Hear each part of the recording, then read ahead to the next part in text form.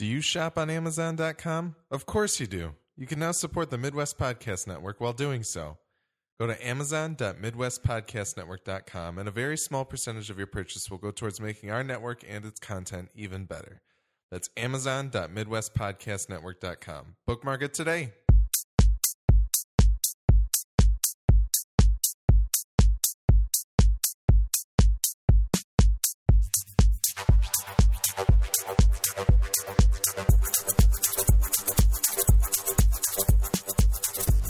Welcome to the Midwest Film Nerds Podcast. I'm Alex.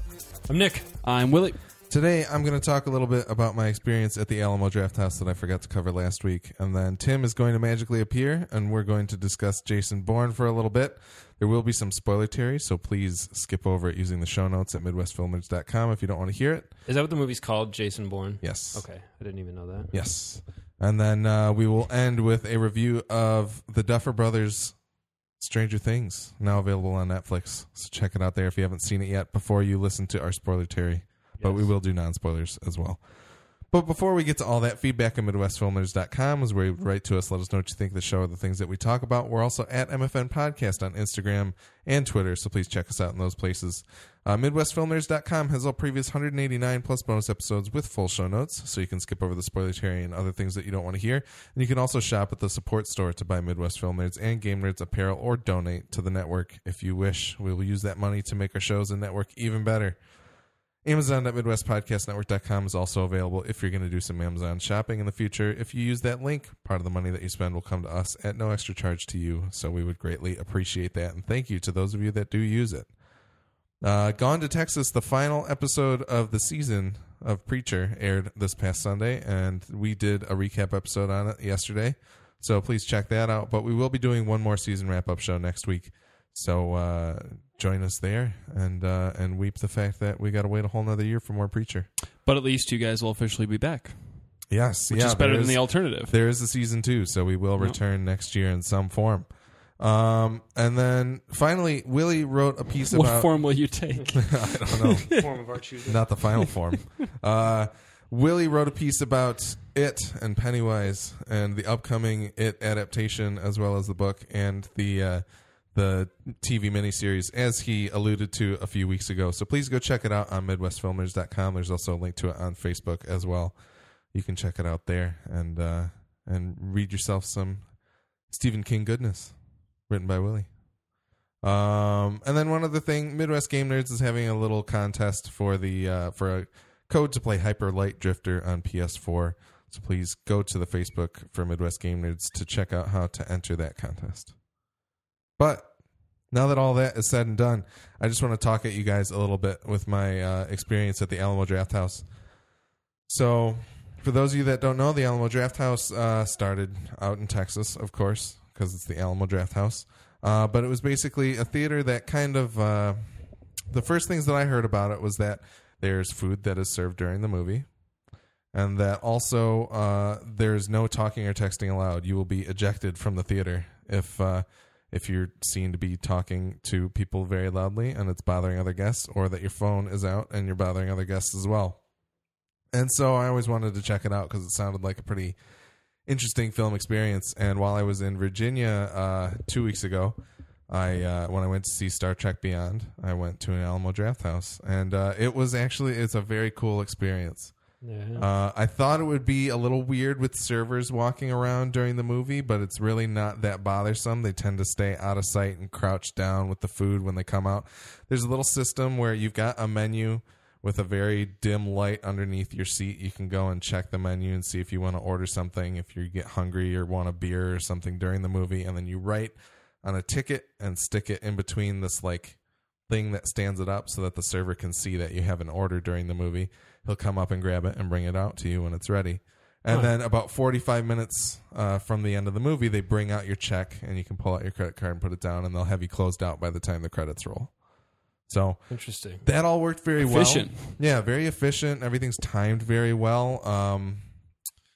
It was very cool. I didn't really end up ordering that much food. Unfortunately, I went to a showing that was after dinner, so I'd already eaten, but I did get a lemonade, and it was good.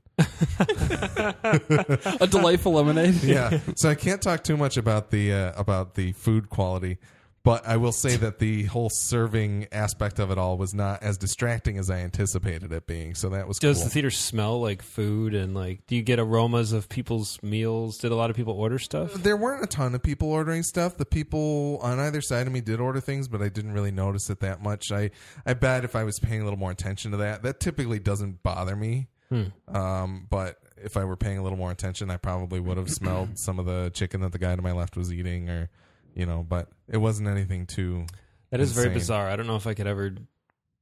I don't know. I feel like do they do a lot of like, I don't want to say festivals, but like a little marathon where you can like see 3 movies in a row or something. I think they do a lot more special events than because for things that I like, could totally see like I'm gonna show up at 5:00 and then I'll order dinner while I'm there at my second movie and check out a bunch of movies that you've basically already seen. Make a day of it. Yeah, I think they do a lot more special events than a lot of the theaters around us do. Imagine's getting better at that. They're doing like Wednesday rewinds or something like that, where they play an older movie every Wednesday night, and there's kind of events like that. But I think the Alamo Drafthouse, like they played number one, they don't play any commercials before the movies, only for their own stuff. So they showed a trailer for a Queen sing-along where they're going to play a bunch of Queen videos and the audience just gets to sing along to it. That's pretty cool. So they do a lot of really cool, interesting events like that.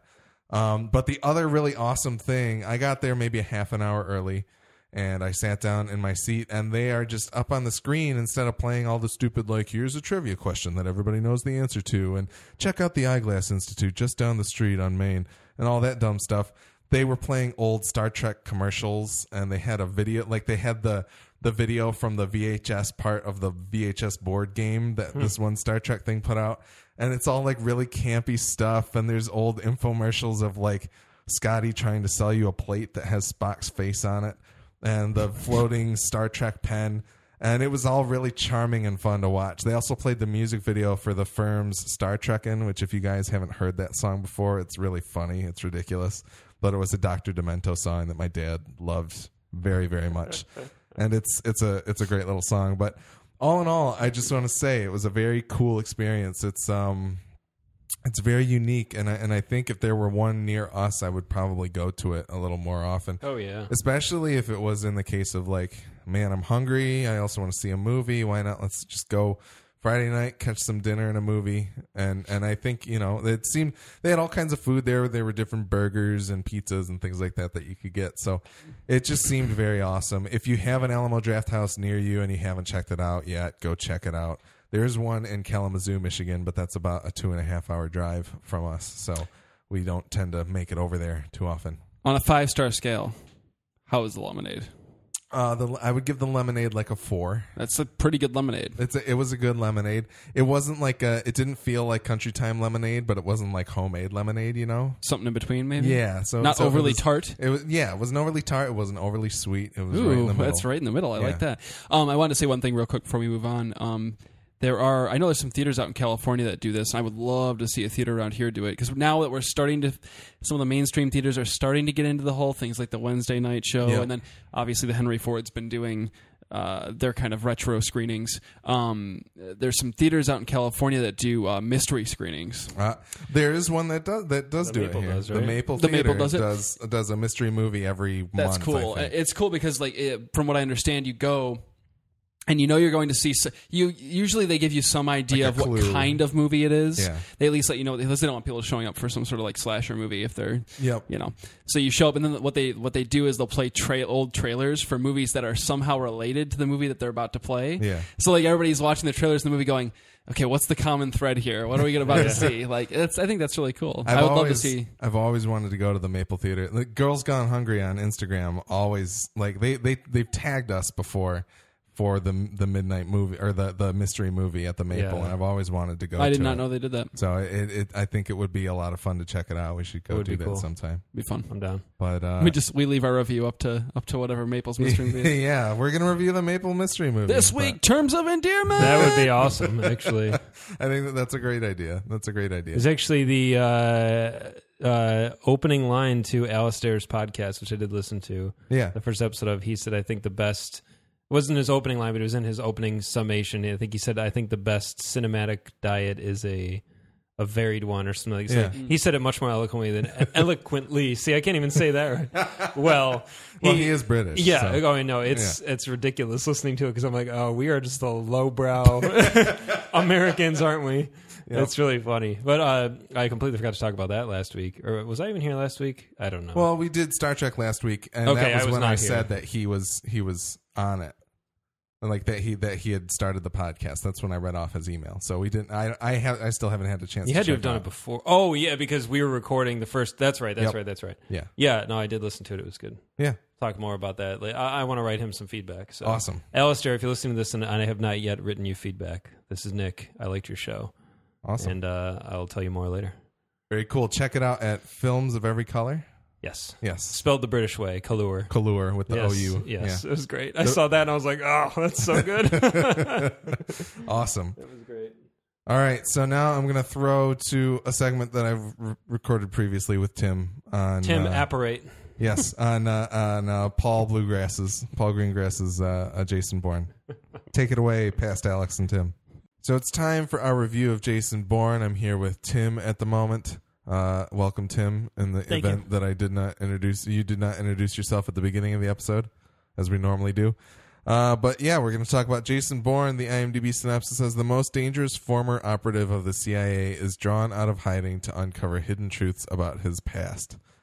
It's a great synopsis for every Bourne movie. This movie stars Matt Damon, Tommy Lee Jones, Alicia Vikander, Vincent Cassell, Julia Stiles, Riz Ahmed, and many more.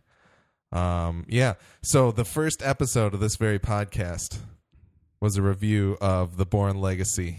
The not really reboot, but the Jeremy Renner entry into the Bourne franchise, where I believe he played somebody Cross. Was it Alex Cross? I think it was, yes, it was Alex Cross. Yeah. So, we talked about that. I don't recommend you listen to it because it is the first official episode of the podcast, and it's pretty rough, but it might be worth checking out. However, I haven't seen that one. I shouldn't say that. I listened to the podcast. I don't think you needed to. Really. It's about chemtrails, right? I don't even remember anymore. Isn't he addicted to chems? Yeah. Yeah. Yep. Yeah. Because his was he in Blackbriar? Maybe, I don't know. Let's not. Do they reference it? I think that was a reference when. Okay. Yeah, he's in one of the programs that is kind of discussed in this movie. But anyway, we'll get to that.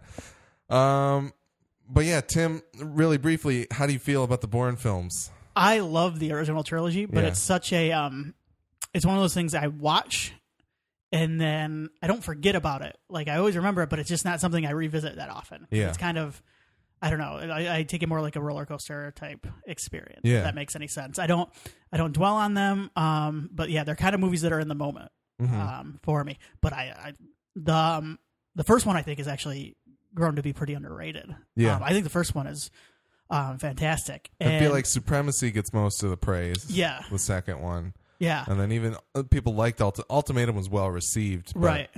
Ultimatum is this weird thing. I think I read somewhere that Greengrass and Bourne, call Matt Damon Bourne now. You know his name. So, but I read somewhere that like going into, because they kind of they made Supremacy kind of on the spot. Yeah. And they just kind of made things up. And going into Ultimatum, they just winged it, a lot of it. Yeah. Is what I remember reading around the time it was coming out. So, and you could tell Ultimatum's kind of slight, but I still love it. Like, Yeah. I think it's a perfect capper, which was a surprise to me when this came out. Yeah, I will say I did really enjoy the Bourne films, especially when I kind of first discovered them. I didn't really come into the series until after Supremacy was out. So, I kind of caught those two on DVD, and then I saw Ultimatum in theaters. Obviously saw the Bourne Legacy, wasn't a huge fan of it, didn't really know why it existed, and sounds like neither did the studio. Although we are supposedly getting a Justin Lin directed sequel next in 2018. Really? Supposedly that's still coming. I always pull for Universal because they do release interesting things. Yeah. A lot of the time too. Like they still release horror movies in theaters. Yep. They're the ones that put out Scott Pilgrim, and so like anytime that they try to get a franchise going, I say go for it. Yeah. Especially Bourne's pretty good too. I mean, as a Yeah. whole, I think the hit rate's been pretty good on him. Yeah. But I will say, I believe the first episode of this podcast was the birth of the phrase "in a post-Haywire world," and that was me saying that I don't know how much I value Bourne after seeing Haywire. And I really wanted to rewatch Haywire this weekend in order to be able to talk about that a little bit more, but maybe that's something that we'll save for another podcast. I didn't get a chance to do that. So, Jason Bourne. Yes. Tim, what did you think of the film? I liked it. I think I've decided. Coming out of it, I just I wasn't sure how I felt because it's even slighter than Ultimatum. Yeah. There's not a lot going on plot-wise here, I don't think. And anything that is kind of window dressing and never really plays into it. But here's the thing. Here's what I liked about it in a weird way is it's kind of turning. This is the first time where I thought it turned into the Bond franchise a little bit. Where there are scenes here, like there's Jason Bourne in a crowded street, like during a riot. And like he's got to get through that. There's Jason Bourne in a giant car chase. So there's another one to check off. There is The Asset, which is always big in the Bourne movies. There's a kind of a sniper scene. There's not a real big hand-to-hand combat scene here. I mostly agree with that. Not as much of a flourish in this movie as it is in the other ones. No. People talk about the time that Jason Bourne like basically killed a man with a magazine. Right. They try and hit that in a few spots, but it doesn't really happen here for me. A quick aside here. Yeah. Because it kind of fits in the Jack Reacher trailer. Yeah. They go, I heard you, like, there's a dent in this table. Like, I heard you smash a guy's head into it. I heard it's from you. And I sat there going, like, can our government not afford new tables? Yeah. Things are dire, Ted. Oh, I know. Would you rather a new table or a bulletproof vest for a soldier out there? Anyway, that's a good point. That's a good point. Yeah. Chemtrails. Anyway.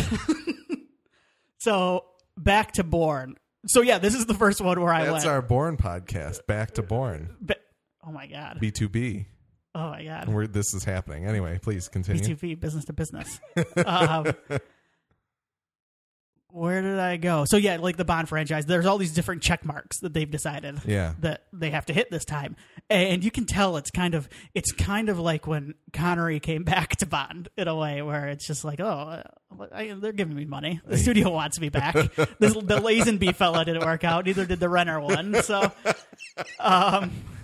let's do it. But I can't fault, everybody gives a good performance in this. Yeah. I think I'm the biggest Paul Greengrass fan on the podcast. I'm a bigger fan of Paul Bluegrass. Oh man! Go back to one of our finest episodes. I think the Captain Phillips one. Yeah. I think that's a really good one. I would. You're probably the biggest Paul Greengrass fan. Yeah, are you? I was until Haywire came out. And I say that with 100% seriousness. I should say I laugh, but I really like Haywire too. Yeah. Yeah. And I thought he's good here. I think he toned down the shakiness a little. I think so too. Yeah. Which, so I mean, the shaky cam with Greengrass has never bothered me though, because I think he does it well. If that makes any sense. I mean, I'd rather he not do it. I'd rather nobody do it. But I think I get why he does it, and I think it works for him. There are other directors that try to do it in the same way, and it just feels like they're masking the fact that their actor can't punch. Then that never felt like it until parts of this movie where Bourne just dispatches people in like 2 seconds, and I'm like, oh, Matt Damon did one. Well, and I think some of that too is born out of the fact that they didn't have a script when doing like Supremacy and stuff like that. Right. Just the idea of like, we don't have time to choreograph a fight, basically, is where I assumed that came out of in some instances as well. Right. So yeah. Because it's never been like, I don't feel like Matt Damon could pull off a fight, because we know he can. Mm-hmm. But no, I gotcha. But please. Oh no, I'll just sum it up. Like, I'll wrap it up. I liked it. I didn't love it. It's my least favorite of the Damon ones. Yeah. I actually haven't seen the Jeremy Renner one. It's not because like I'm opposed to it. It's just because it came out and then I forgot. Yep. It existed until this one. Yep. But it's just there's not much going on, and there are some. There are some strange conveniences, and the Tommy Lee stuff never really worked for me. The Tommy Lee and the tech guy. Riz Ahmed. God, what's his name in the movie? What's his name in the movie? Yeah. Aaron Kalur. That stuff never ties together. Mark Zuckerberg. Yeah. We can just say. The invasion of privacy stuff, for me, it's gotten to the point where like I watch it and go, "Oh, that's great, guys! Like, why are we? They're already invading our privacy. Yeah. Like, what's the point now? This is your message falls on deaf ears already. Like, we've lost this battle, guys. Yeah. Sorry, it's a bummer. Yeah. But what can you do? So like this just kind of felt like them going, "Oh, what do we do for like a underlying plot? Oh, invasion of privacy. Like, let's just do that." Yeah, it's kind of, I guess that's kind of one of the. Did they really have anything like that in the previous Bournes? Other than the idea of like, government having weapons and assets. I think it feels weird that, I guess this is the first time, because all the previous Bourne films, Matt Damon and Jason Bourne films, are about Bourne learning more about himself than he thought was there. Obviously, when you don't have your identity, it's hard to get a full picture of you. And so it kind of works that each of them is a newer entry and revealing more about the picture. And we get to Ultimatum, and we feel like we've learned everything about Jason Bourne. But they kind of managed to give another morsel in this movie, but it feels like it's not enough, so they have to put the invasion of privacy stuff in there. Yeah. And so it feels like neither of those topics are done very well. And the morsel is kind of what I meant by like the contrivances and the conveniences, because I thought it was really, really... we'll get into it in the spoilers, but I just thought, really? Like, what a small universe this is now. I was I don't want to say that I was okay with it, but it didn't bother me as much because it's kind of a retcon. It's not even a retcon because it's just information we didn't really know anything about previously. So those gaps were there for them to fill them in, but I don't like the way that they filled them in. Right. And as you said, I think everybody does a great job. The score, I think, is still fantastic. Mm-hmm. I've always liked the score in Bourne films. And even, like, I started getting goosebumps when you sit down to this movie and that Jason Bourne theme kicks in. I'm kind of like, oh, that's right. Jason Bourne has a theme. Yeah. And I was like, whoa, I didn't know that I knew that. And that worked for me on some level. But all in all, it just kind of feels like if Jason Bourne as a character is going to continue on, I want it to be less about him. Mm-hmm. I think he had his story in those 3 movies, and I don't know how much it is worth to keep filling in the backstory and making him more and more contrived and complicated, as you kind of said. So I think it was something we said after the movie is maybe Jason Bourne's got to become Jack Reacher. Like maybe he's just a one-off guy helping somebody out with something in the way that like Mad Max is too, or even more so, that's what I was hoping we were going to get with the Bourne Legacy, was like I wanted it to be that government op gone wrong team up of people who want to tear down the system. Like that's what I was hoping we would get towards. Like maybe it's Bourne helping these other assets, quote unquote, learn more about themselves and taking down. Like I don't know what worth that is, and I think it needs a couple more bakes in the oven. But yeah, I don't think Bourne's story itself has enough left there for it to be worth a movie. Right. So I think all in all, if you're a fan of the Bourne franchise, you might have a little bit of fun with this movie, but it's not something that I would rush out to see. No, I'm with you. Yeah, I mean, if you're a fan, yes, and I think there've been worse movies this summer. Yeah. So. All in all, as a summer movie, I thought this is pretty good popcorn. Yeah, movie. Yeah, and I don't like. There was no part of me that was like bored during the movie. Yeah, it moves. It definitely has that pacing that Bourne movies do, and that's good. I think Alicia Vikander's great. I do too. I liked some of the complexity that they added to her character, although in the end, I don't know where it's going. I don't kinda know. liked- I I kinda don't. liked that, I don't know yeah. if you want to talk about spoilers really quick. We can Do you do want it to do quick. it? Okay. Okay. Yeah, just quick because So- there's one I wanted to talk about. All right. We won't put a full spoiler break in here, but I'm going to give you 10 seconds to pause or skip ahead. Look at the show notes and skip ahead to when we're going to talk about Stranger Things, because we will go back out of spoiler territory for that. So here we go. 10, 9, 8, 7, 6, 5, 4, 3, 2, 1. Here we are in spoiler territory for Jason Bourne. Yeah, I kind of told you after the movie I was interested in, like, oh, what would it mean for Jason Bourne to work for the CIA again? Yeah. I think that's interesting, but I feel like the movie blows that away, kind of, with Jason realizing that she's trying to play both sides. So I like that we don't really purely know where she falls. Right. Like, in the end of the movie, she may or may not really believe that she can get Jason Bourne back and turn him into an asset again, or if she's like, maybe I can use Jason Bourne to tear down the establishment that's there. Right. I feel like that's something we would learn in the next one, you know, like where she falls on that dial. But so I like that, but in a way I think I need more from it to really decide. No, I agree with you. Yeah, I like the ending with her. I like where it left her. Yeah. I thought it was an interesting. I thought she was an interesting character. I liked her quite a bit. The spoiler I wanted to talk about was kind of in line with, they killed Julia Stiles early on in the movie, and I was okay with it. It reminded me of the second one. The second one's where they kill his girlfriend, right? Yep. Frank Potent. Is that Yeah, how you Frank pronounce it? Potent, I don't know, whatever. Yeah, we'll go with that. Yep. So it kind of Frank Potent, I don't know. yeah. Anyway. So it kind of goes into. I thought it would go into more of a straight up revenge picture, like Bourne hunting down the asset and then leading it to something bigger. And I think I probably would have been okay with that. Something just kind of leaner. It's kind of what I wanted from the Fast movies in a way where. But then I see pictures from the new Fast movie, and I'm like, "Oh You're my like, God, no, okay, this is good. You don't listen to me ever." But I was You kind got it, F. Gary Gray.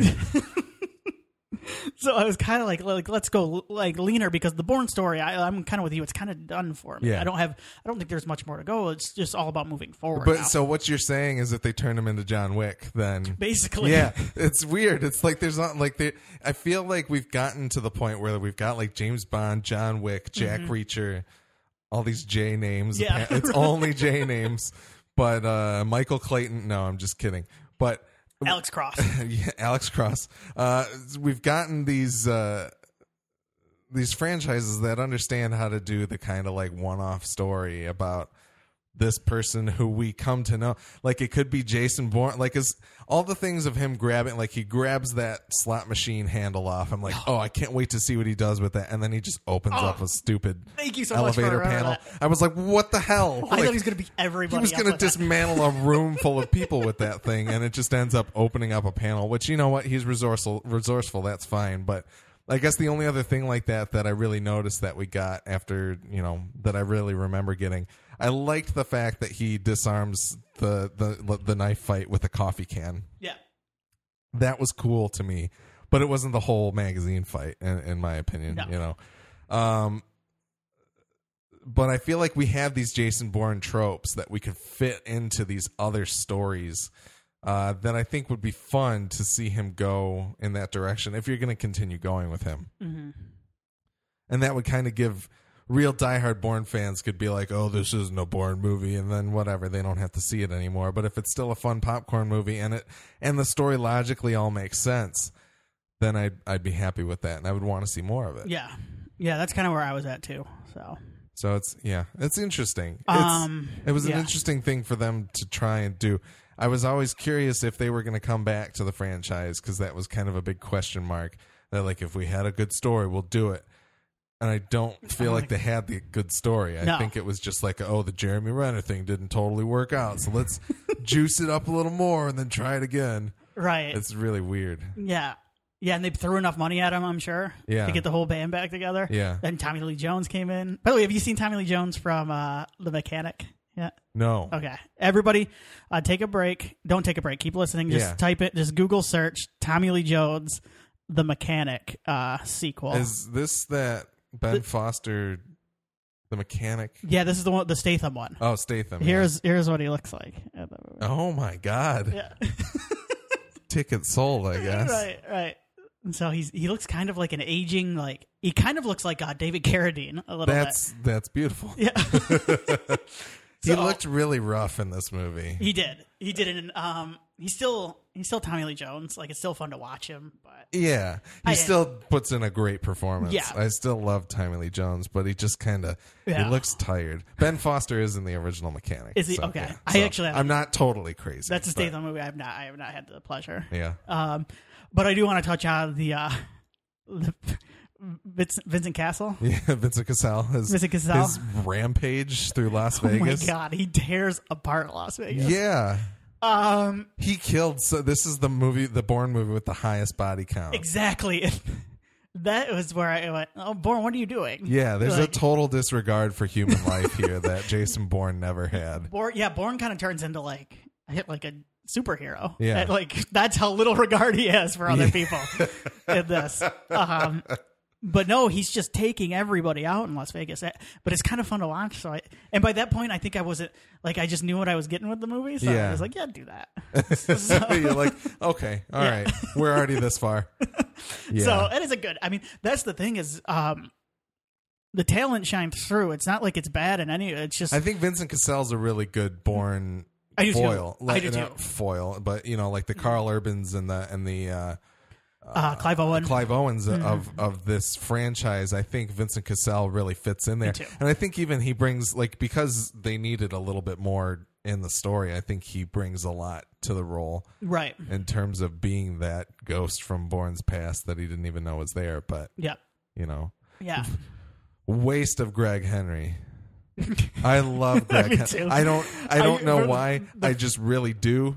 The first few shots of him, I'm like, is that Greg Henry? Yeah, I was like, oh man, is Greg Henry in this movie? And I got so excited, and then I was like, what the hell? I mean, I appreciate that Greengrass obviously has a good taste to put Yeah. Greg Henry in a film, but I feel like he was cut out at points. Yeah, And I mean, I want to know what else was, I feel like the people would have liked it more. yeah. I think in a post Haywire world. Even if there was like Greg Henry interacting with Tommy Lee Jones in the past of Right. like what was going on there, if he was around then, or maybe if it was Does even he- like Albert Finney or those people from the other movies like that we know were around at that time. Does he speak? In this one, Greg Henry? Does he have? he's got does he have like lines? a few lines of being Okay, because like, him and Bourne. I had to make a choice, and Yeah, him and there's like flashes of him and Bourne at a table, Yup. right? Okay, Yeah. that's right. Yeah. so I think they could have done a little bit more there, Mm-hmm. but Yeah. what are you gonna do? Yeah. Yeah. More people give jobs to Greg Henry because, geez, I hope I'm getting his name right. You are. Okay, good. Yep. Yeah. What is the thing that I like? He's in one episode of Firefly. He's in an episode of Firefly. He's in. I think He's he's in- in Gilmore Girls at some point. That's I think you're in beautiful. for some And Gilmore Girls. fast forward to that. He's amazing in Slither. Slither, yes, absolutely, Mm-hmm. absolutely. So, man, if you don't know who Greg Henry is, don't stop. Just go and Google search and then appreciate everything that you've seen him in. But yeah, I don't know how much there else is to say about Jason Bourne. No. But Yeah. yeah, I'm you know. okay with it hitting I'm okay with it turning into a Bond franchise and just hitting the check marks, but I hope it's story. I did want to say if they do continue like hinging these stories on Jason Bourne, I can't wait for the one where they like turn out like it wasn't just your father, or you weren't just being observed, but you were actually created in your mother's womb to be my a God. CIA. Like they got if they're gonna keep going down that line, they got to abstract it down to that where like he's actually a lab experiment. I'm for that. Yeah, Maybe they could bring back Franca Potent too. yeah, that'd be somehow. good. Yeah. That'd be good. She's the villain of the next one. Right. Yeah. Right. Like I was there for you. Like I raised you all along. You're my child. Let's bring some time travel into the Jason Bourne franchise. Yeah. Beautiful. All right. Well, Tim, thank you.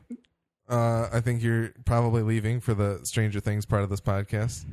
I will watch it though. Yes, you should. It's fantastic. But yeah. See you next week. Oh, you will. Suicide Squad, baby. Yes. It's going to be good. Yeah, it is. Look forward to that tease, and we'll be right back with our discussion of Stranger Things. Welcome back to the current timeline. Here we are. Here with Nick and Willie again. We're going to talk about the Duffer Brothers' Stranger Things, now available on Netflix. The IMDb synopsis says, when a young boy disappears, his mother, a police chief, and his friends must confront terrifying forces in order to get him back.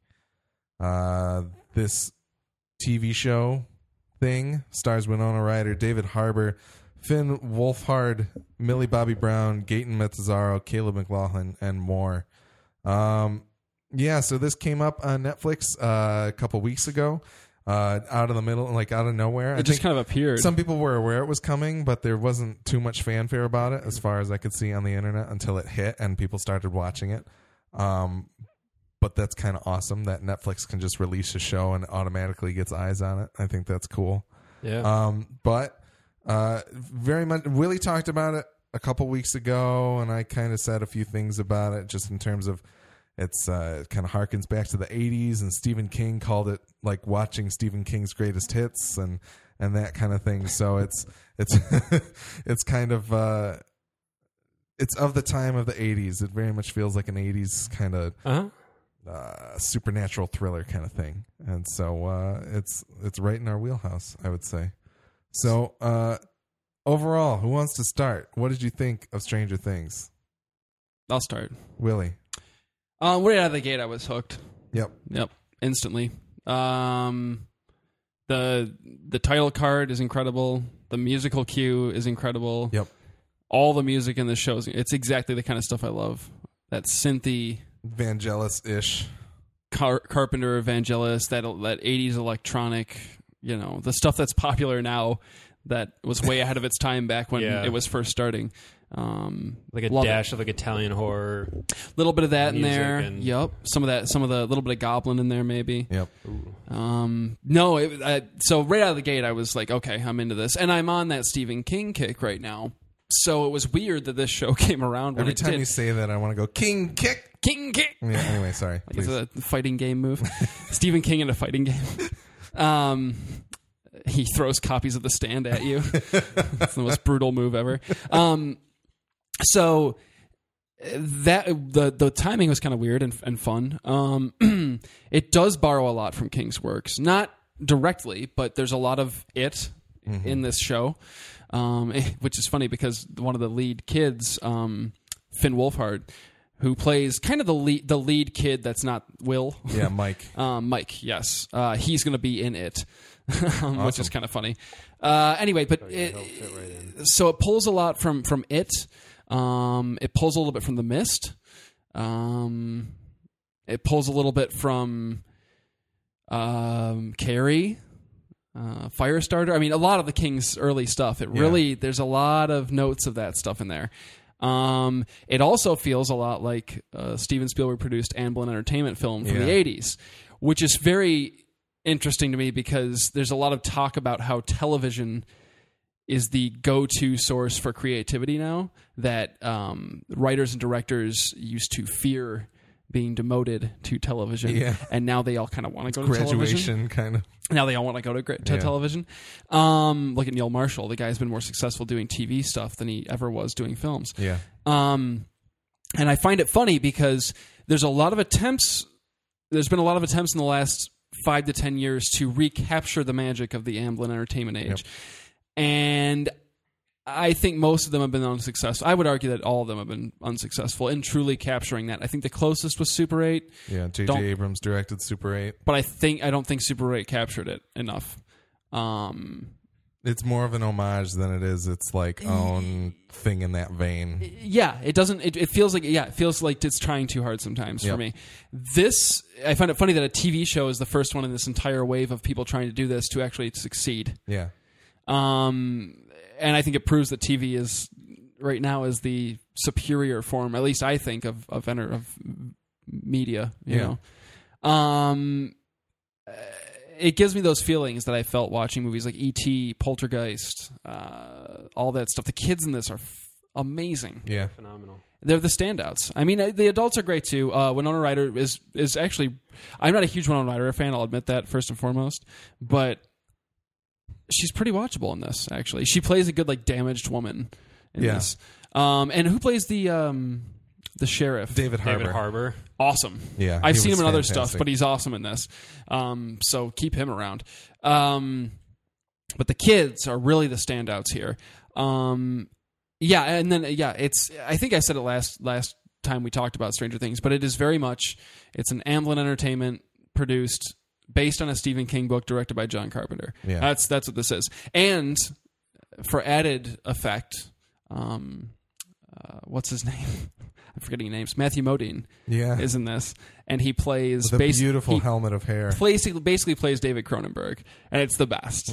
Yeah, He looks like David Cronenberg. He kind of acts like his mannerisms. It's awesome. So, look, this show has its moments where it does stumble, like any show. Even though it's 8 episodes, it doesn't have too many opportunities to do it. There's a few moments that I was like, it's a little goofy, or I could have done without that subplot being lingered on as long as it is. But none of that. These are, honestly, it's all nitpicks. Yeah. For me to sit here and be overly critical of it would just be me finding little things that I didn't like. And quite frankly, I'd rather just enjoy it because I think it's very, very good. So, All right. yeah. Nick, what'd you think of Stranger Things? I loved it. It did it for me. That's going to be our new slogan. Yeah, That's Nick's character poster. it did it for. No, it's Tim's. Yeah, I it's think. Tim's, Yeah. actually. No, it'd be me. I'm the one who said that. Yeah, you initiated it. Yeah. But Disgusting human being. I think it's probably the best Netflix original. I think I liked it better than the Marvel stuff. It's funny because when Willie said that, I really can't think of anything I didn't like about it. I think I liked everything it did. Like I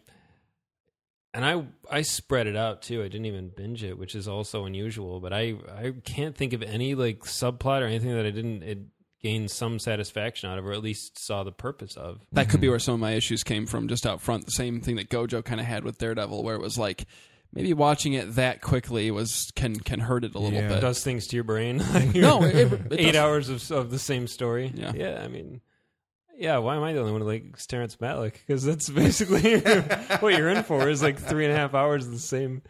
No, it's just excellent. I like Willie said. I was the same. I hadn't even heard of it. I must have not been here when you guys talked about it because I hadn't heard anything about it or even heard the name. yeah, I think Tim was on that episode, and it had just come out that Friday. I think It had come out. I had.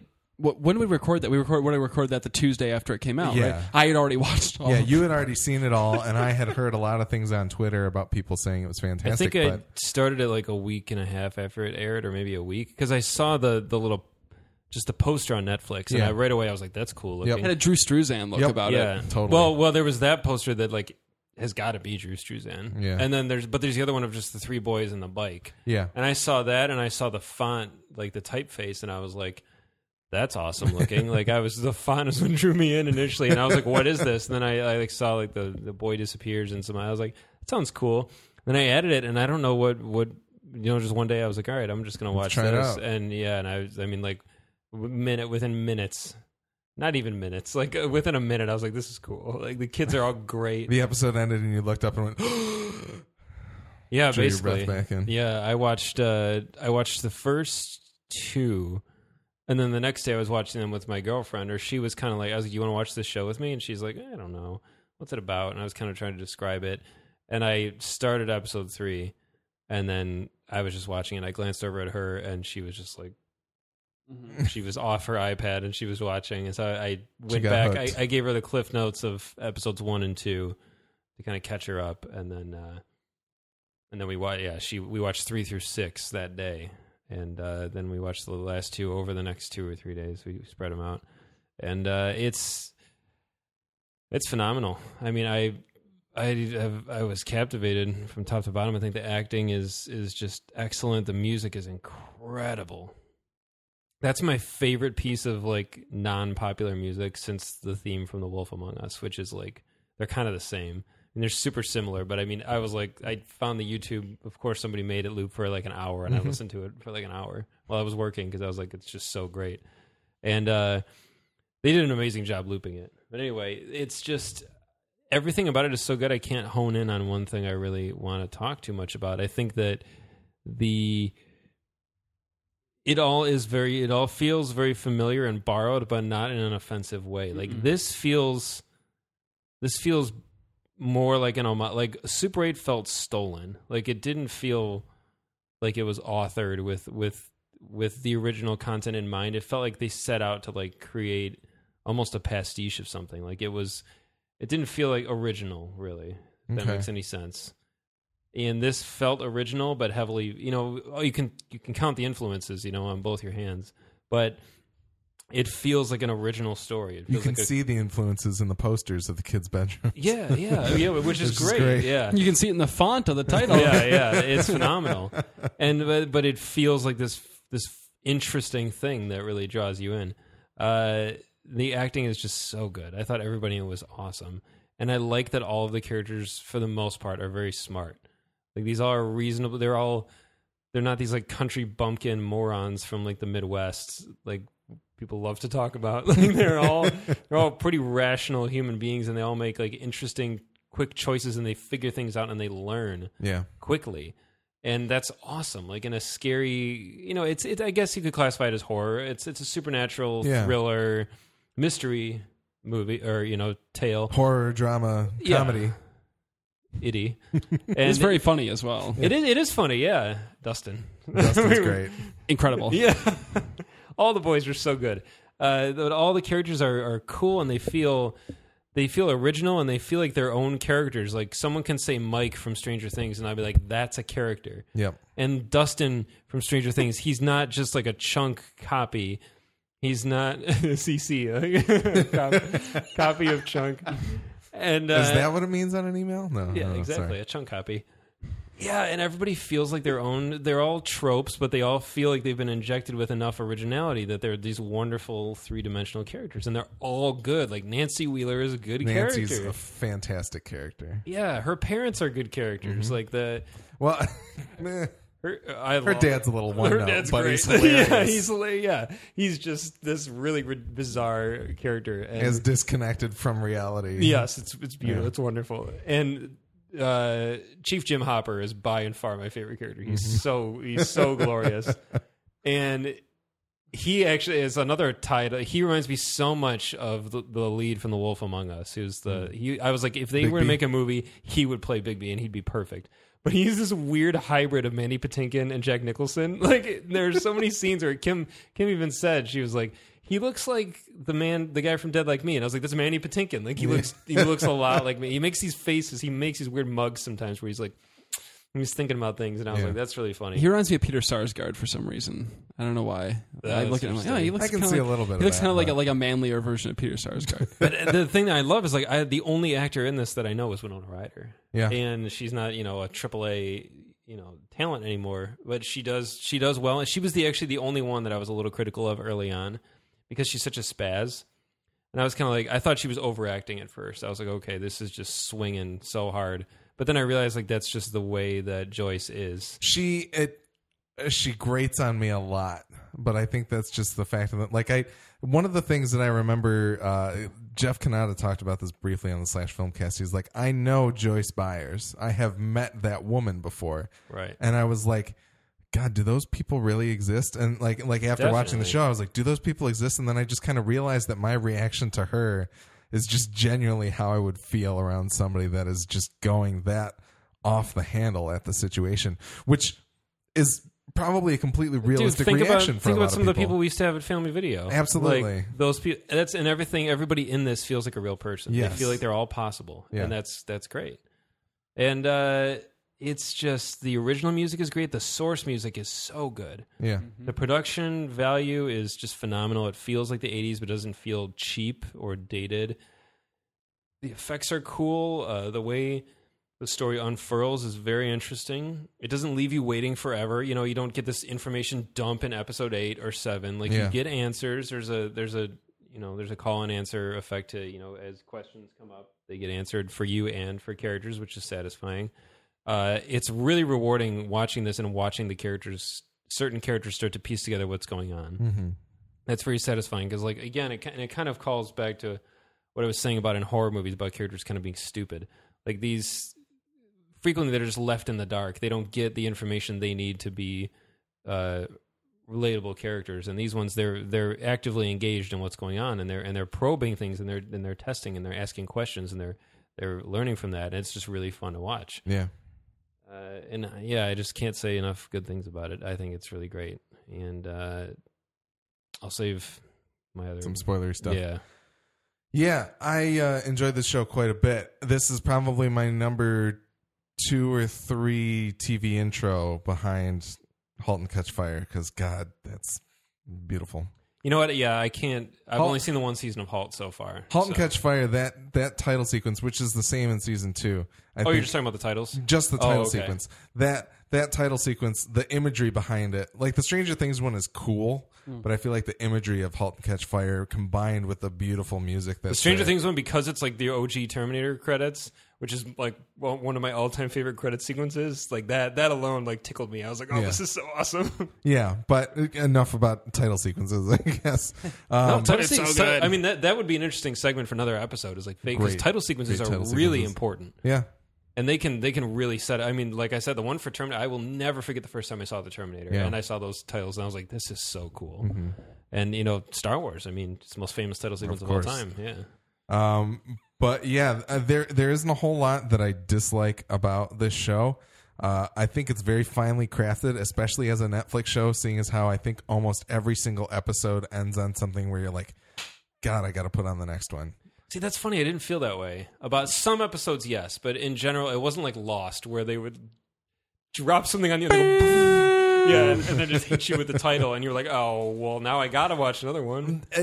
I think it's not necessarily, it didn't feel like baiting in a lot of situations, but it wasn't, and it wasn't like, it's not cliffhanger. It's somebody learns something, and I immediately want to see what the fallout of learning that is. It's a different beast than just what's going to happen next. Clickbait for the next episode. Yeah, Okay, it's something totally different than that. to me. I agree. Yeah, You're hungry for more story. absolutely. It's and different, and it's not just like It's like not- reading a good book. It's the difference between like a jump scare and legitimately being scared about something. I am actively interested in what's going on now, and not just, oh, you've piqued my interest with one quick hit. And what was great about the way that a lot of these would end was I did want to know, but I actually was savoring. You wanted to digest. Yeah, them. and I was savoring, like turning it over in my head, like thinking about what I learned. And I loved the fact that we got to watch this so early before there were a lot of articles and a lot of spoilers, because I had time to kind of like roll it over in my head and kind of be like, wow, so what was that like? And look forward to the next night. It's like when you're reading a book, like Willie said, and you reach the end of a cool chapter and you put the book down for the night because you got to go to bed, and you're just like,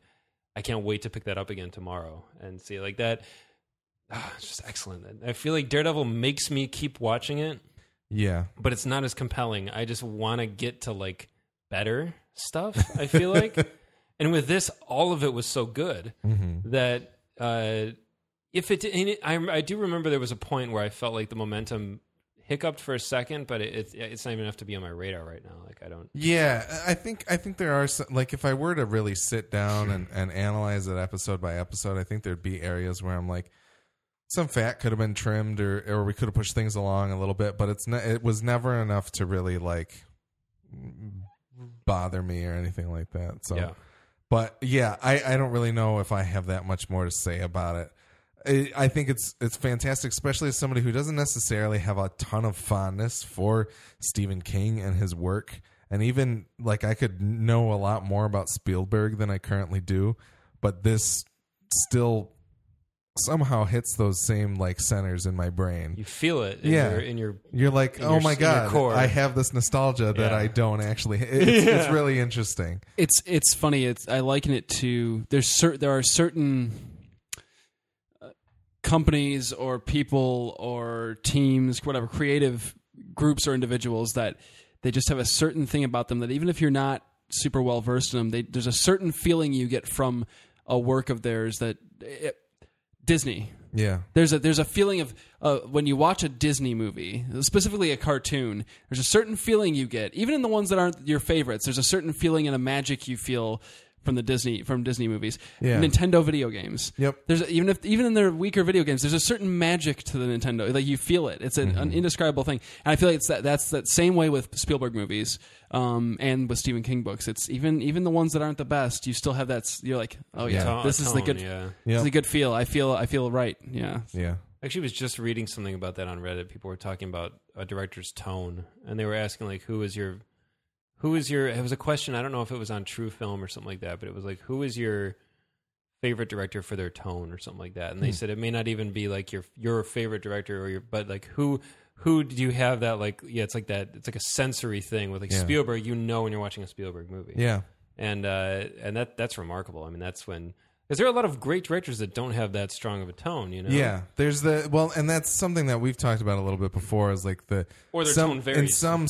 For some stories, it feels as though the director that they really need is somebody who can stand out of the way and make that source material come through to you and just kind of come to life on the screen, and they don't have to put their stamp on it. But there are some people that even put their stamp on it, and it feels like their creation and they have that kind of intangible feeling of their work. You know? I think the Marvel movies are a great example of that. Yeah. Of there are certain Marvel movies that feel like I don't want to say hired gun because it's not fair, but they feel like for whatever reason, Marvel or the people in charge decide this is a person we're going to hire because we want them to step back a little bit and let us tell our story through them. Whereas you get like a Guardians of the Galaxy, and you're like, well, it's very much a James Gunn movie. Iron like Man 3 is definitely it's very Shane much Black. a Shane Black movie. So I think I think that's a good example of that situation. So, but all right, I think we can get into the spoiler Terry. So we will be right back after the break with some spoiler Terry for Stranger Things. Please do not listen to this. Yeah, John, don't do it. John. Don't listen this time. Don't listen, Don't John. do it. Turn back. Nah, it's not worth it. Honestly, you can cruise through this show. Watch the show Yep. by all means. Hit stop right now. Go to the next episode of Welcome or Hello from the Magic Tavern that you know you want to listen to. This is just a John. And then come back to this after you've watched the show. Please. Yeah. Otherwise, you're fired off of the Midwest.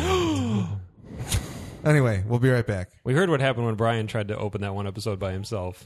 Do you want that, John? Is that the world you want to live in? Oh, boy. All right. We'll be back in Spoiler Terry.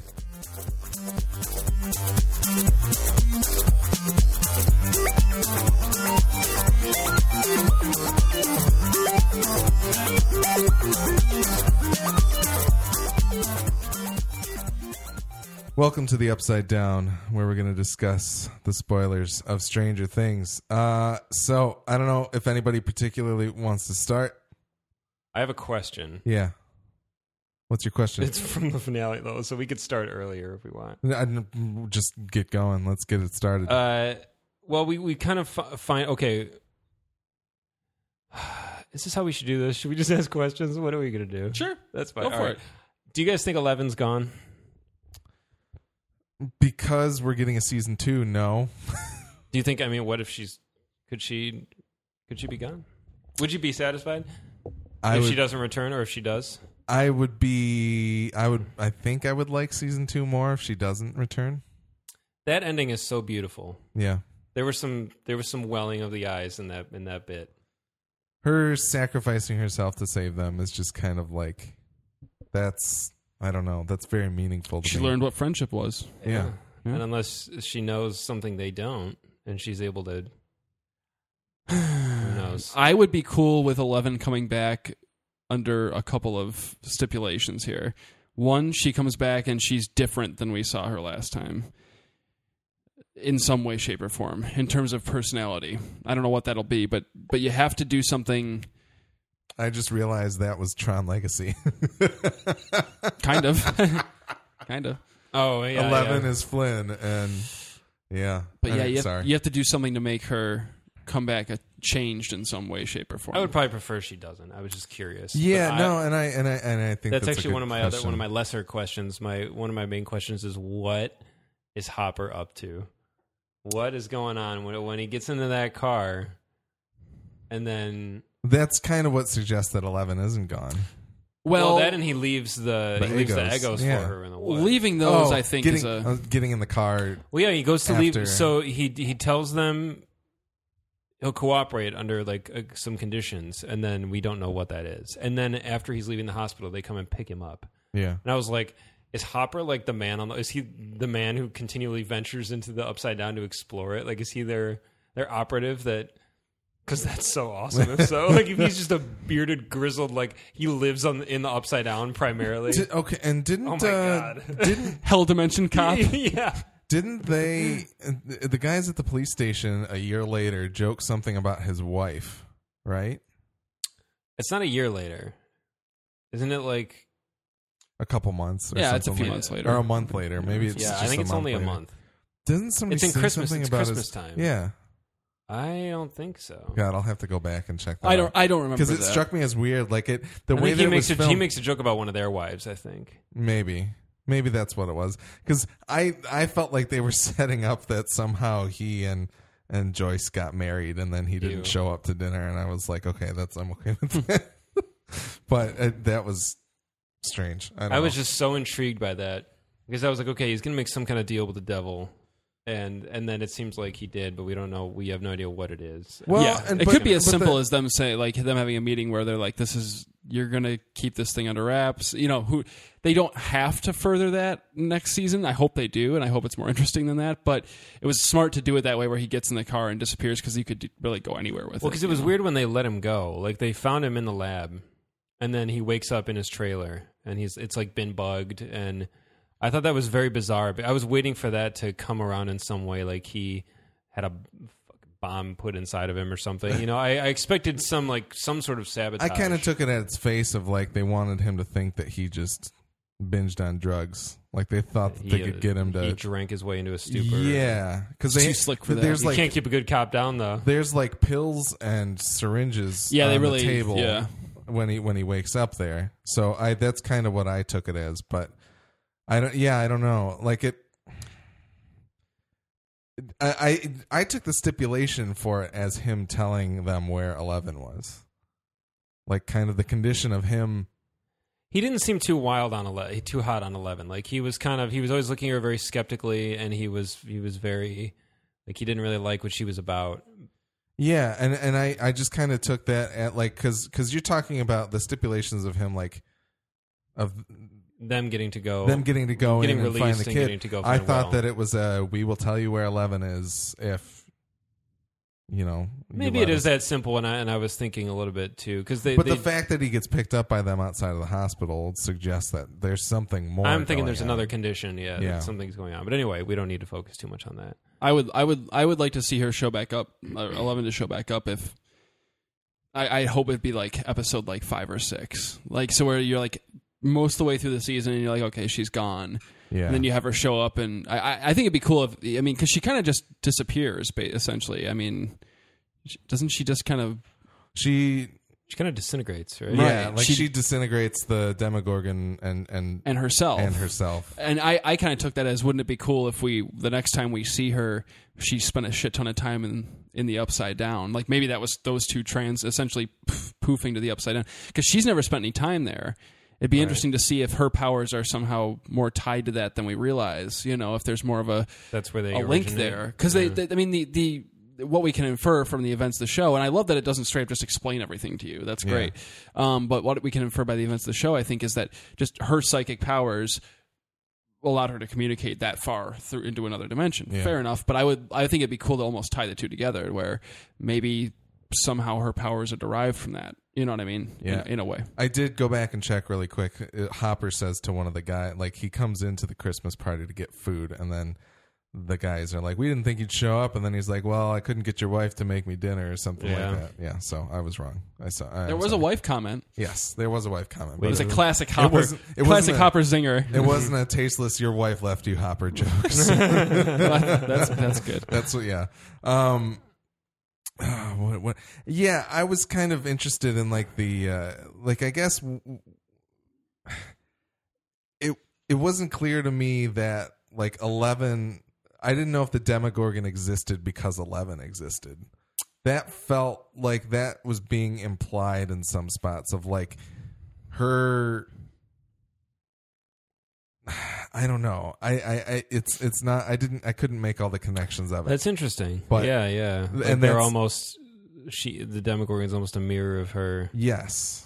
Yeah, it's kind of her manifestation in the Upside Down or something like that. Well, that was weird because they planted a lot of seeds that they can pick and choose what they want to pick up, because we found Hopper found like the egg, like the alien egg in the woods in the Upside Down. And I was expecting there to be more of them. I was like, I thought for sure there were going to be like 11 of them running around or something. Well, I think there are more. That's the vibe. I don't think it was just one of those guys running around in there. yeah, even with Will coughing up. Well, the he's slug let's at talk the about that end. for a second. Oh yeah, I think that's our biggest setup for season 2 of anything that they set so up. is Will going to turn into one? Or? My thought process is that somehow he's infected with whatever these things are, and he's got some sort of infantile. Let's just call him like Lovecraftian, whatever. You know what I mean? Like these weird, like what Demogorgonites. Yeah, there we go. Gorgonites. Whatever they are. And that's why I Nanomites. bring up the Mist, because it's very much Mist-esque, you know. Yeah. But I have a feeling that I'm hoping season 2 is like a build to the town itself starting to be taken over by, you know what I mean, by the Upside Down. It'd be cool to see the town and the Upside Down start to blend and twist and contort and stuff like that, I think. Yeah. I think you could play a lot with that. You know, start making people in town act weird and... Well, it almost suggests that Will is kind of half in, half out when he... Yeah, I as wonder. he coughs that thing and I out. wonder what happens to the portal that they use to get into it. That exists in the lab, in the energy building. Yeah, does it remain? Because if 11 opened it, which is where we never really see that exact moment. We get the build up to it, Yeah. but we don't see the actual like moment that it happens or exactly how it happens. They do say in the pilot, Matthew Modine comes to check it out and look at it, and then he's kind of like, okay, well, you know, the girl can't have gotten too far. But it seemed like the scene, the opening scene of the series with the guy in the lab coat running. That's it. Why was he by himself? You know, that was like, when did that happen? Did the rip open, and then they kind of looked at it and were like, well, we're off the clock, so we're gonna head out. Have a good night. Lock this place Yeah, up. the night watch lab guy, and then like the monster comes out, and then he runs for it, or what? Yeah, I don't know. Plus, the creature was able to use different entrances and exits. Like it had him kind of all over. But it seemed like when somebody from our world found it, it would close. It would kind of close up because the tree one closed up. The tree one And closed the one up. in the wall in Joyce's house closed up. I don't know how much that is when somebody finds it gets closed up. It's just that the Demogorgon closes it back up when it's been discovered, found. I guess. Yeah. Or that could be true. because he's like kind of under you know, at least when Will's brother, what's his name? Jonathan and Nancy find it, and they're actively like fighting it at least somewhat.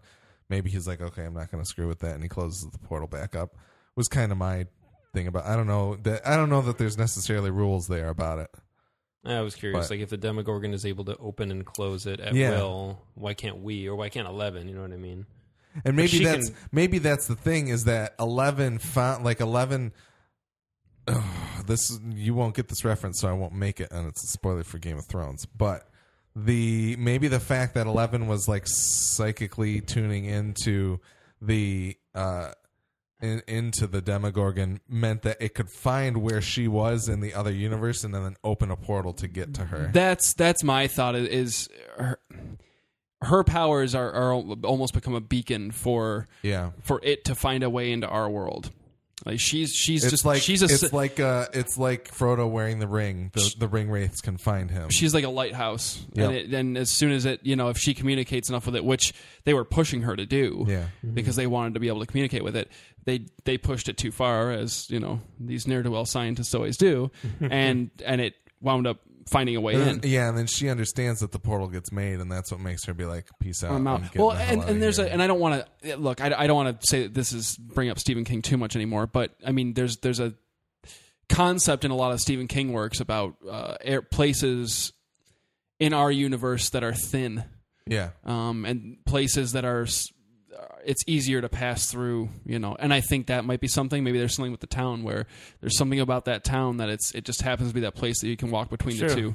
it's an idea, and because they do pull so much from some of his concepts, I wouldn't doubt that popped in their heads at some point. So yeah, it's cool. It's I like alternate universes and stuff like that, or parallel dimension star. I like that kind of stuff when it doesn't get. It can so easily become out of hand. The idea of kind of other people's presence in the Upside Down messing with the lights in our town Very cool. was very. That's such an and it's born a lot of gifs of people lighting up the letters on the wall to spell things out. Oh yeah, there's a strange GIF. That's strangergif.com, I think is what it is. Yeah. Stranger Things Twitter keeps posting a bunch of them. Oh yeah. So the Drink Your Ovaltine was the one that had me in tears. That was amazing. Yeah, that's exactly what. That's awesome. That's like the first thing I thought of when I saw one of them. Now, I will say one thing. I think the last spoiler thing I really want to talk about because it just stood out so strongly to me, and I was like, God damn, this is an impressive storytelling decision. I don't want to call him a jock because he's not, but Steve. Yeah, he's kind of a douche, right? Yeah. I mean, the whole time you're like, ugh, this guy. Like, you just he's that character in the horror movie or the teen movie. You just want him to get it. You're like, this is James Spader on his worst day. You know what I mean? Like, ugh, get rid of this guy. And the whole time you're doing that, and of course, he shows up at the worst possible time, and you're like, here we go. That monster is gonna murder him. It's gonna be glorious. And then it doesn't happen. Yeah. And then he becomes a complete consummate badass and helps them. And good for them. It'd be so much the easy choice to just kill off Steve in the most brutal possible way. But they didn't. They made him super cool at the end there. He's still a dick, but he's a human being and he actually gives a shit that he doesn't want them to die. I liked that. I was like, good for the. It reminded me of a little bit of Cabin in the Woods and some of the playing on. Yeah, the subversion of your expectations. Yeah, exactly. I mean, I don't think that was intentional necessarily. I think it was just them being smart and saying, we don't have to kill this guy. Yeah. What if he, he would jump in and help out. So it was more rewarding to watch him try to realize he was being a dick and to try to fix his absolutely wiping off the remarks on the theater and actually wanting to be. And I actually really liked the fact that he and Nancy wind up together because I was like, that's what would happen. It is. Let's not kid ourselves. She wouldn't date Jonathan, or she would for a little bit, and then they would realize they're just too different. Yep. And they may have an attraction, and they may still, maybe even in season 2, we'll see a little bit of that heat, that Hawkins heat. That's the name of the town, right? Hawkins. Yeah, I think so. And maybe, but for the immediate time, I was like, yeah, that's totally exactly what happened. They would get back. Well, they work it out. And I liked the moment of him. Steve obviously bought that camera to give to him at the end. I thought that was it's super cool. Yeah. I'm like, I don't know. To me, that's just that's how I wish people were in real life. Well, I honestly, I think a lot of the time people are like that in real life. So, I think the problem is that oftentimes with teen stories like this, it always winds up going the other way, where it's jerk is jerk always and forever. Nice guy is nice guy always and forever. No dynamic. No, exactly. I mean, the people are generally jerk is jerk. That's my quote on my poster. Jerk is jerk always.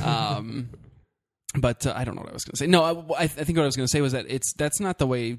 Typically, not the way life is. I mean, there are layers to everybody. You know what I mean? And I don't know. Steve wound up being a very cool character. I hope that when season 2 comes around, that they do a little bit with him. And I'm curious. I'm curious to see where he goes. The only thing that was weird about Steve was one of the things early on where I was like, is he supposed to be a prep or a bad boy? Yeah. And they didn't do a good job of figuring out exactly what he was. I think he was kind of both. You know what I mean? I think he was. Well, he didn't seem like a jock because he was too skinny. And so he looks like Andrew Garfield. Yeah. So he's a tall, lanky guy with big hair. And I'm like, okay, I see him as the prep popular kid, but then he's acting like a badass and shotgunning beers and then talking about beating people. He's always wanting to pick fights with people. And I was like, you're not that guy. You're a goon buddy that you hang out with all the time. He always struck me as that's the thing is that I think that was kind of his goon friends had an influence on him, and when he finally sheds them, he transcends that. I guess we're just talking to the point the show makes that he was never that wasn't him. He was never that that guy. Yeah, he struck me as the kind of guy who probably comes from money. Or more money than most in that town, and that he's been able to kind of buy his way into hanging out with the big bruiser type dudes, with the jocks and stuff like that. But he's not necessarily one. But he gets to throw the parties and stuff. He's that guy. Everybody hangs out with him because he's cool enough and he can buy us beer. So yeah. I really enjoyed the moment with the gun when Jonathan brings the gun out and he's trying to like train with it and he's really terrible with it. But then Nancy picks it up and takes a moment to line up her shot and she's like actually good with the gun. I thought that was cool and not necessarily something you'd see in like a movie in the 80s. But I like that she was the one that was. I'm glad we handy with didn't the have gun. some like exhausting. My dad used to take me hunting every summer when I was like, yeah, It's just a good shot. just a good shot. Yep. Yeah, you just Yeah. concentrated and you did a good job. Yeah, and Yeah. Jonathan actually had shot a gun. Yeah. with his dad. He- I liked he that his killed dad the came. rabbit. Like that, yeah, that was a great scene. There was so much wonderful dialogue. You know what? I didn't stop to take any notes while I was watching this because I was just so into it, and I really kind of regret that, but I don't. The scene, one of the scenes that was kind of predictable, but it was just so it didn't matter. It was so awesome. Was when Mike jumps off the cliff and 11 saves him and snaps that kid's arm and like sends him packing. I was like, man, this is great because that little shit, like he's the one I don't want to see. Like Steve making a face turn, great. Yeah. Totally great. That little punk though. Fuck him. Yeah. Kill Steve. Face Steve. Jerk was jerk. Jerk was jerk always, and I'm Yeah. glad. I was like, I thought 11 was just gonna snap his neck and fling him over into the quarry. I was like, damn, get it, 11. That was great. Yeah. Benny in the first episode. That was shocking because he was great. The guy who owns the hamburger joint. I That- know. Oh, I yeah. honestly thought for sure. I'm like, this guy's gonna be around. Like, he's, Yeah, I was like, what a cool character. Like, and he had a good connection with 11, and he was really considerate. And then when that woman showed up, I was like, oh no, Benny, no. but And it beautifully set up the stakes, though. Oh, Like just yeah. how far those people are willing to go. Like they take, Straight murder. they immediately make you fall in love with this guy. The weird thing and is then they back down immediately. They don't kill anybody else. Shady. Like I was like, science teacher is done, and then he's fine, and he's hanging out like an Asian lady and like watching the thing and telling her about it, and she's into it. I was like, look at Mr. Clark go.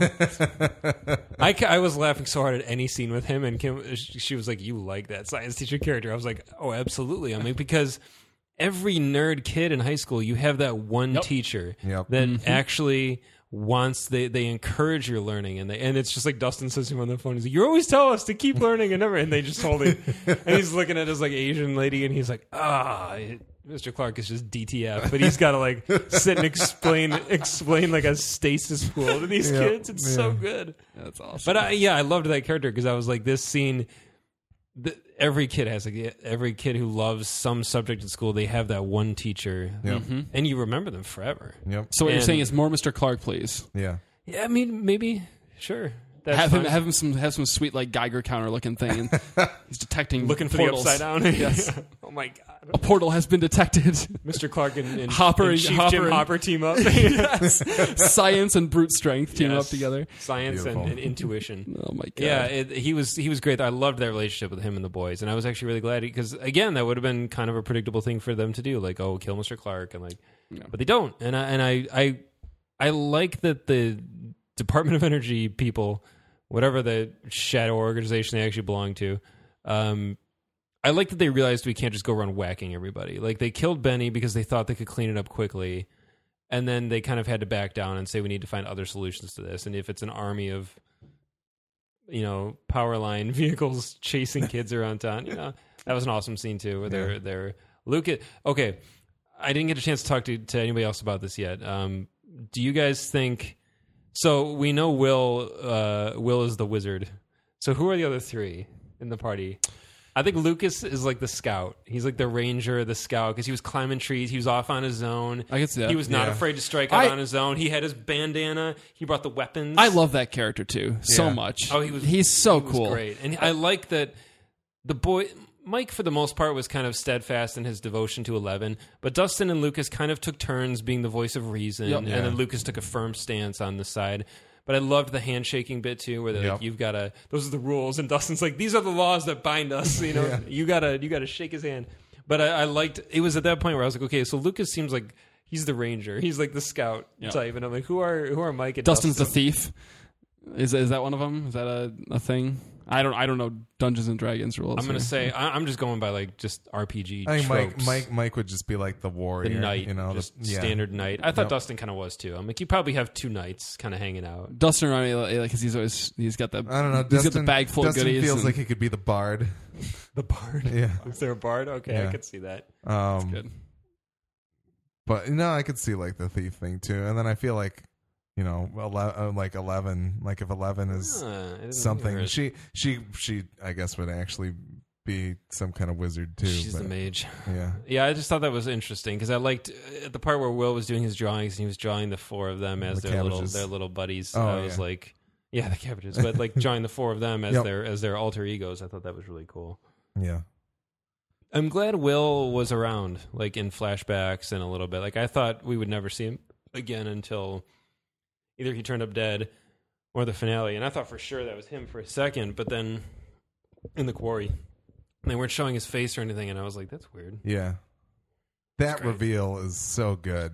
Oh, dude, when Hopper goes to cut open the body, we're like, whoa, and we're pretty sure. And even he's pretty sure, but for a second he's like, ooh, am I about to just chop into this kid? Yeah. And we're all, even though he knows, and we know in our core, we don't know. And we're kind of like, but I love that it's like shitty, like foam. Yeah, it's just stuffing. It's terrible. They took some kid to the taxidermist who was like, all right, let's put him full of furniture batting or something like that. Yeah, it was fill him with couch. Yeah, we were sure, but even so, the scene made us all kind of hold our breath, like, oh, this is either going to be gross or...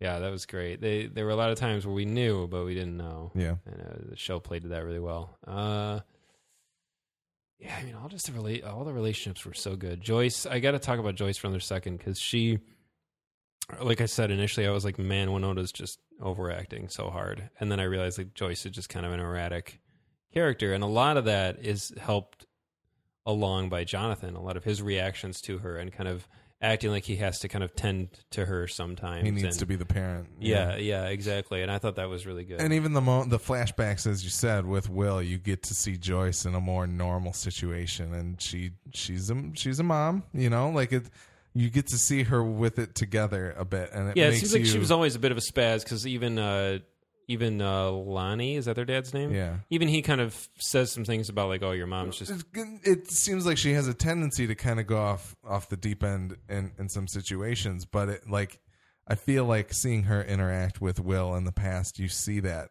motherly tendency of like, okay, there are times when she is actually the parent. Sure.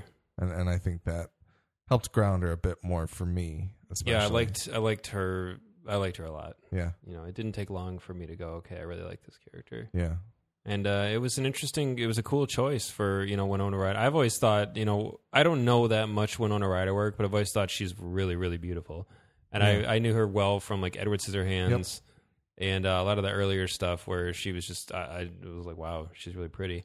And then in this, she's like the frumpiest character, like in all of Hawkins. Mm-hmm. Yes. Yeah. Yeah, she's gorgeous. Yeah. And then this, she's just like the frumpiest, like weirdest, those white like Velcro shoes. And I was like, oof, she is like small town weirdo mom. And it was great. Yeah. Good choice.